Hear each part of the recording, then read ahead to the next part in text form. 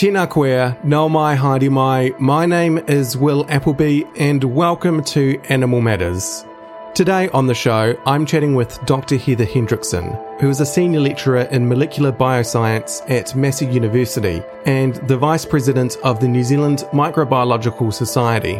In short, Dr. Hendrickson is an expert in microbiology, like bacteria, and how we treat that bacteria with antibiotics. You've probably heard the phrase antibiotic resistance at least once, but perhaps don't quite know what it means. Antibiotics are amazing, nothing short of a medical marvel, but their overuse and misuse is putting their effectiveness at risk, to the point that we might one day lose them.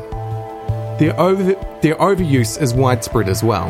It's not only humans who are overusing antibiotics, but also animals, specifically farmed animals. It's kind of scary, and there's a lot to unpack here. So what better than to get a science educator to talk us through what all this means? Animal Matters is SAFE's weekly podcast. It's available wherever you get your podcasts from. If you enjoy the podcast, make sure you hit subscribe, leave a rating, and share with a friend. For now though, here's my kōrero with Dr. Heather Hendrickson.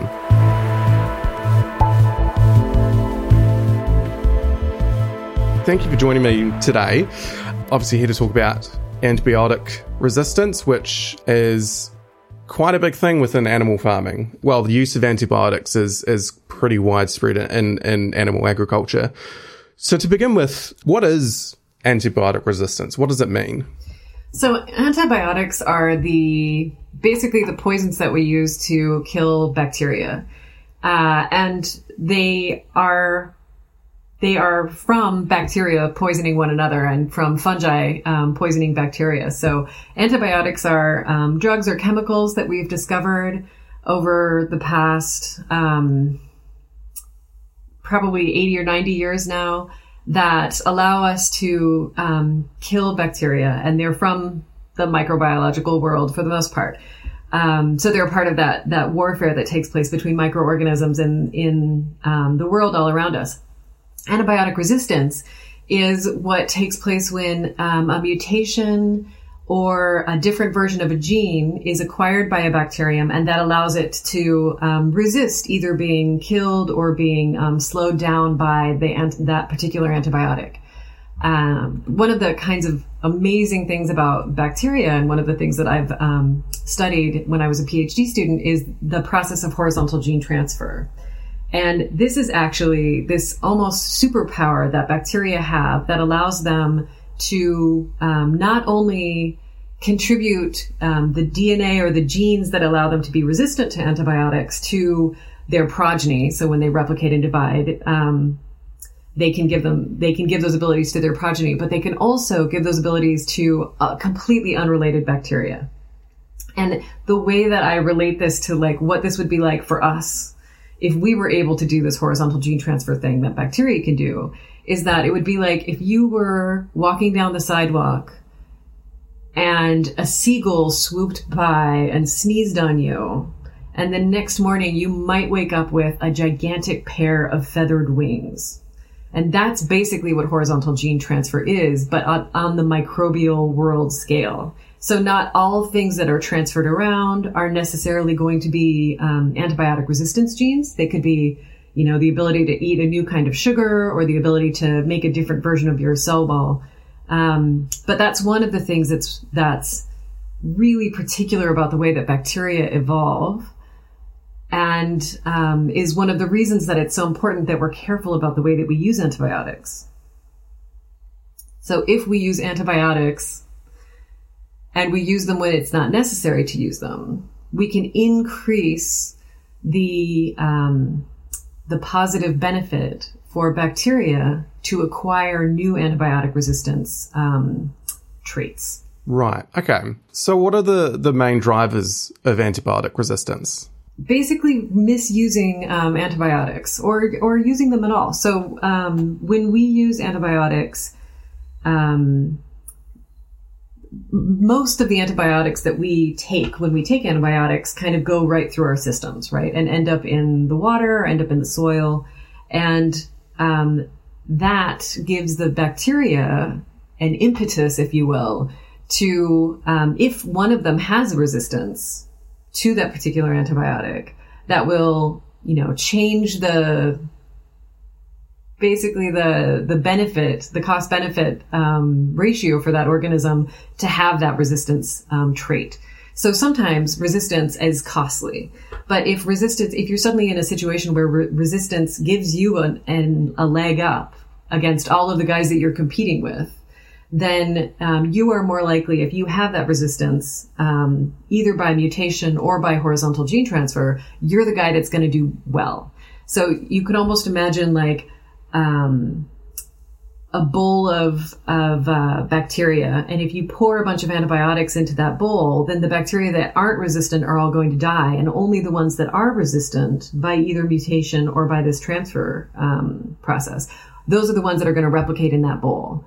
And you can think of that bowl as, the groundwater that we're exposing ourselves to, or the population of bacteria that are inside of me, or the population of bacteria that are inside an animal that we might be exposing antibiotics to. Like that bowl is where we're tossing all of these antibiotics. And the more reason we give bacteria to prosper if they do have resistance, the more antibiotic resistance we're selecting for in the environment. And that's really the issue with using antibiotics.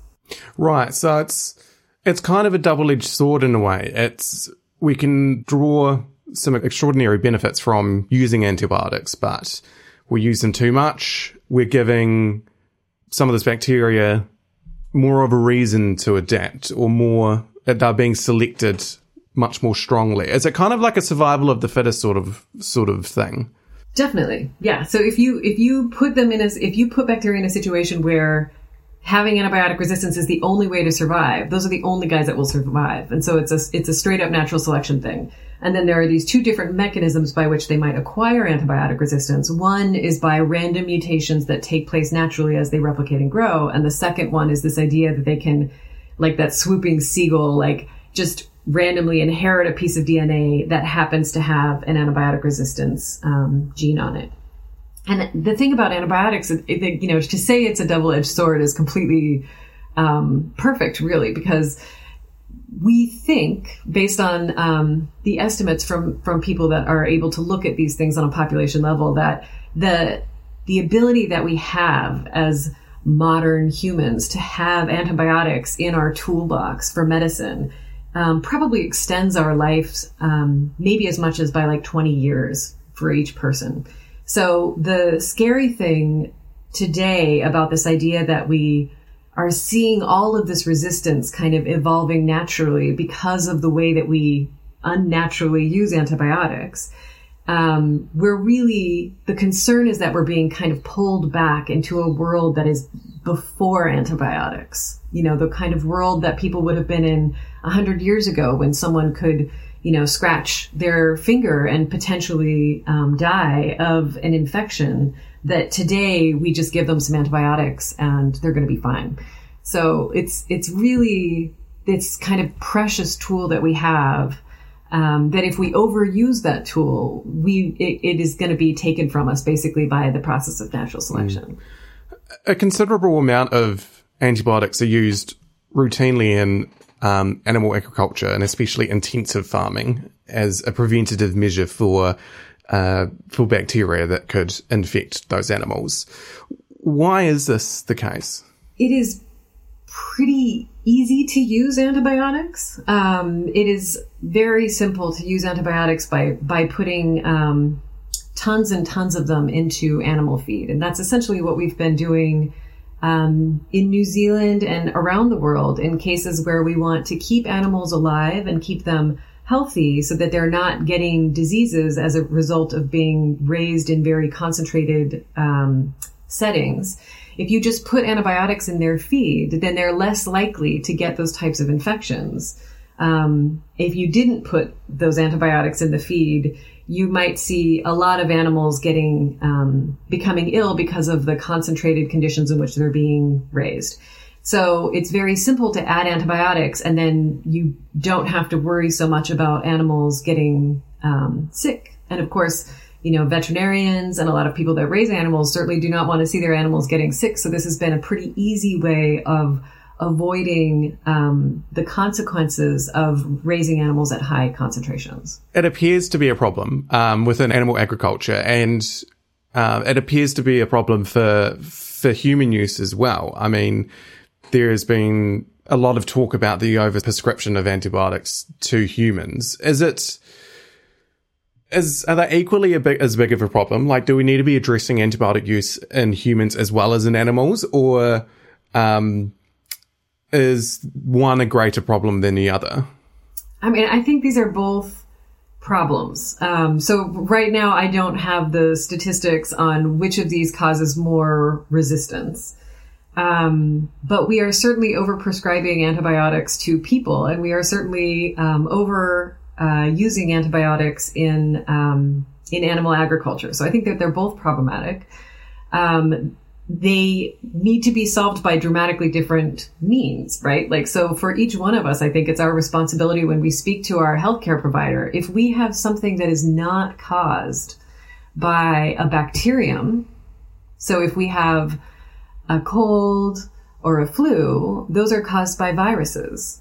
And viruses are not affected by antibiotics at all. And so if you have something like a cold or a flu and you go to your healthcare provider and you say, well, I've showed up at your office today and I basically want to walk away with a prescription for something, or if we pressure medical providers in that way, then we end up contributing to the overuse of antibiotics. And that is certainly something that is on each of us as individuals to make sure that we are not putting our healthcare providers in that situation where they feel like, man, this person is a pain. I'm just going to write them a prescription for an antibiotic and get them out of my hair. There's a personal responsibility for each one of us, I think. In terms of turning the tide on the amount of antibiotic that's used in agriculture, there are, I think, very different sorts of levers that need to be pulled in order to solve that kind of a problem.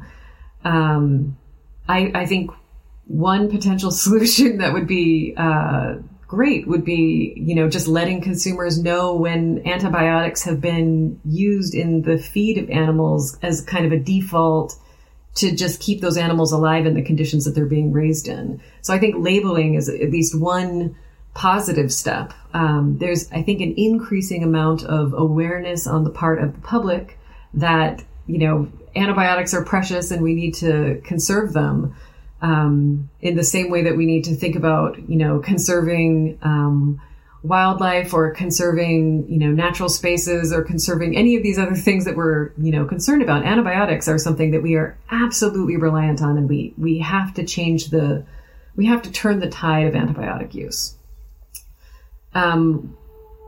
One way to think about the consequences of inaction is that the estimates coming from economists at this point are that if we don't turn away from the overuse of antibiotics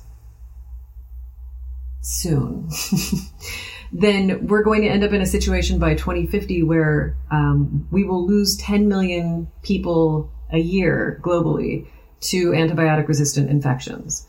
And that's significantly more than the number of people that we lose now to cancer.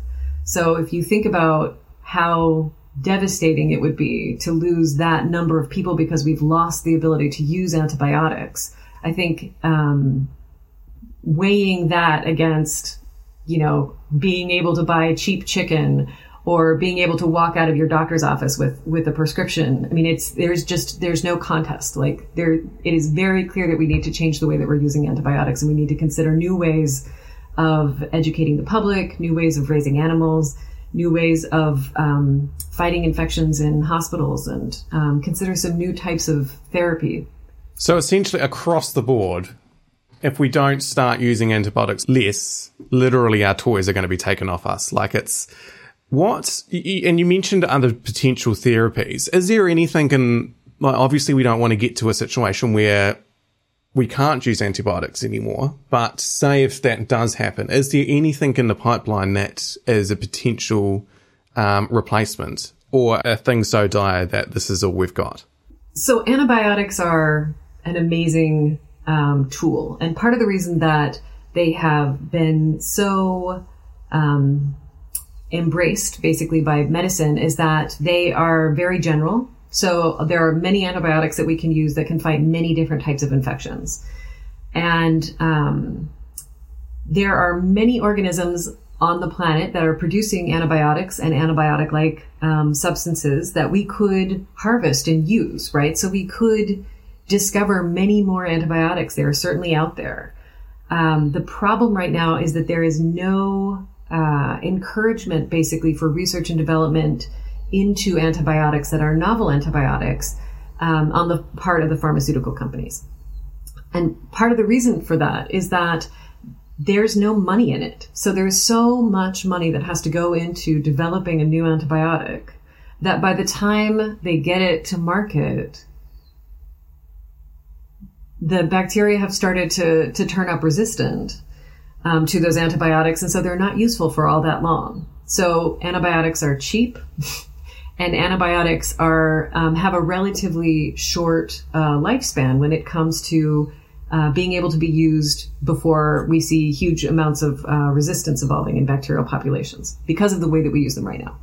So, we can try to encourage pharmaceutical companies to do more research and development into novel types of antibiotics and new types of therapies.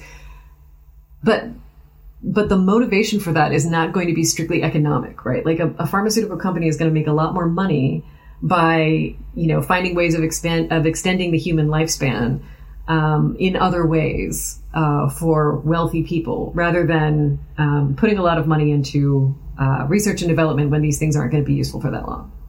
So that is a real problem. One of the potential solutions that I really like, and a direction that my laboratory is interested in at this point, is the idea of using the viruses that are able to kill bacteria in order to kill bacteria.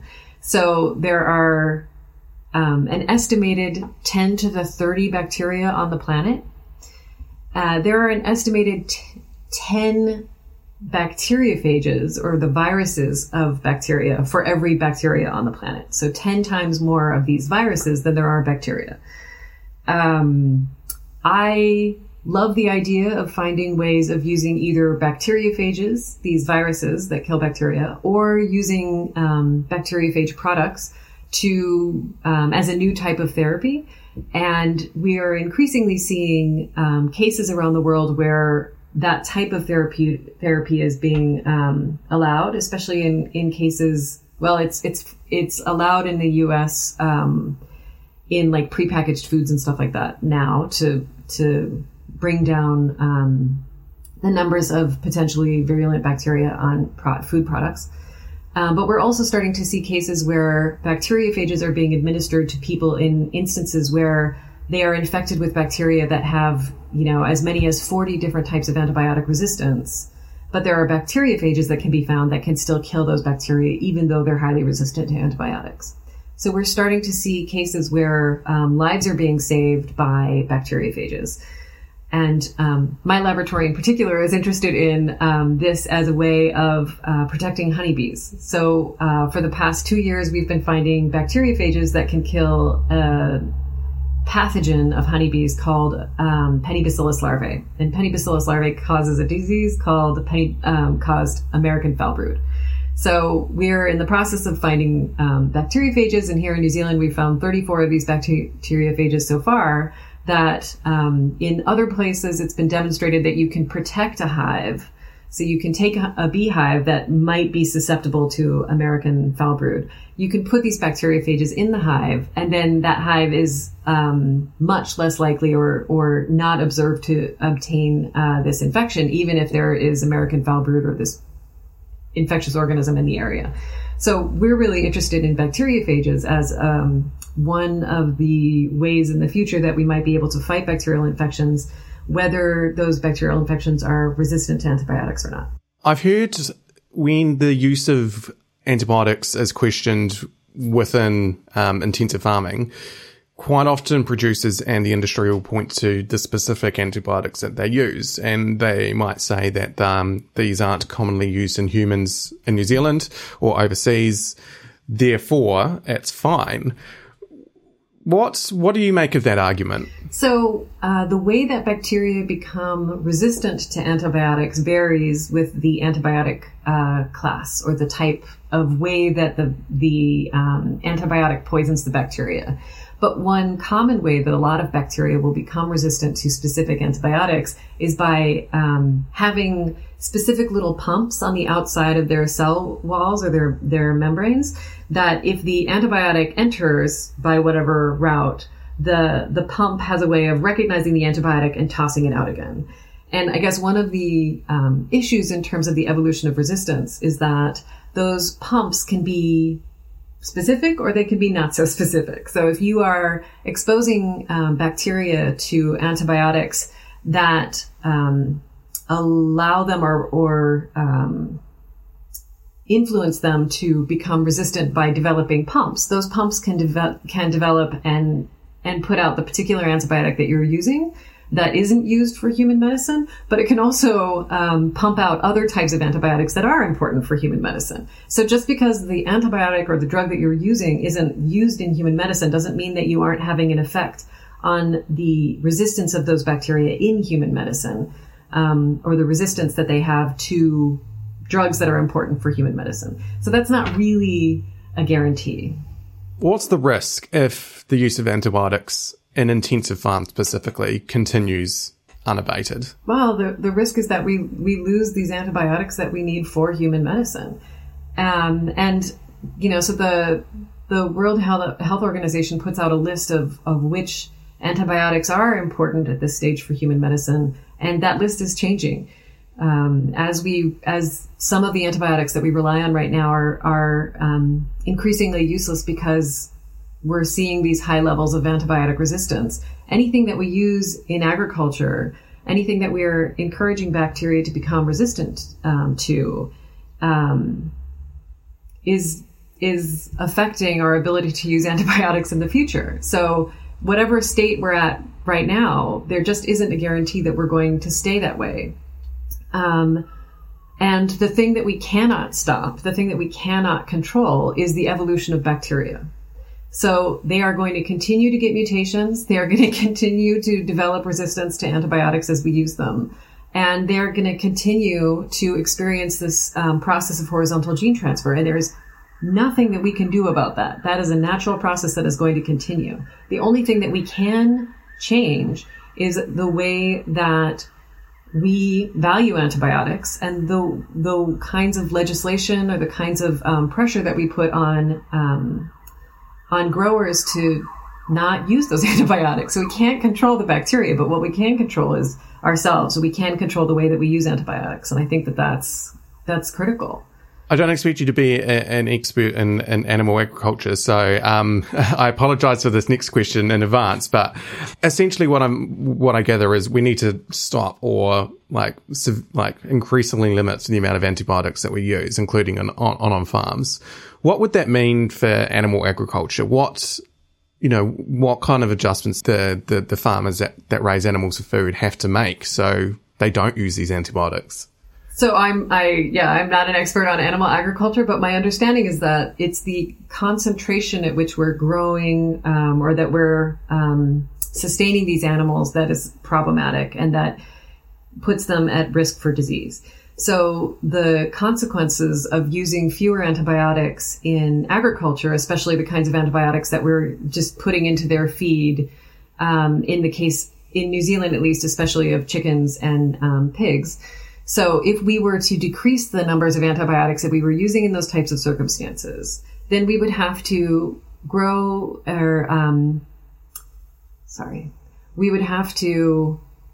what's the right term? Grow? It's not grow these animals, it's farm. Then we would have to farm these animals. Farm them, raise them. Raise is better than grow. I keep saying grow. We would have to raise these animals in conditions where they are not at high concentrations. And that means that the farmers need more space. The animals need more space. They might need to change the way that they're feeding the animals and keeping the animals and allowing the animals to sleep. So there are all of these changes that would need to be made. So instead of having, battery hens, we need hens that are actually in a more comfortable environment, and that's going to be expensive. And so what that means is that for people who choose to eat the products of animal farming, they're going to have to pay more money for those products. And, if the cost is losing antibiotics, I think that there are a lot of people who would be very happy to pay more money in order to know that the welfare of the animals is being maintained at a higher standard, and that their purchase of those kinds of products isn't going to lead to a future where that's unsustainable, essentially, where, our children aren't going to have the opportunity to use antibiotics. They're going to live shorter lives. Like if it's the cost of cheap chicken, or knowing that your grandchildren are going to live shorter, meaner lives because they're afraid of infections, I think it's a no-brainer. I think for most reasonable people, that's a very reasonable price to pay. So I think you have to consider paying more money as a consumer in order to know that you're not having these kinds of unsustainable consequences on the future. Well, I'm sufficiently terrified. It's not hopeless. I don't think that this is hopeless. I think that raising awareness and, speaking to the public and speaking to politicians and saying, look, these are our choices. We have to decide what we value. I don't think it's hopeless. And I think it's just a matter of getting the word out. And I think, antibiotic labeling in agricultural products would be a great first step. Well, thank you for your time, and thank you for the work that you do. I feel better now after that disclaimer. And we should all be nicer to our doctors when they don't want to prescribe us with something.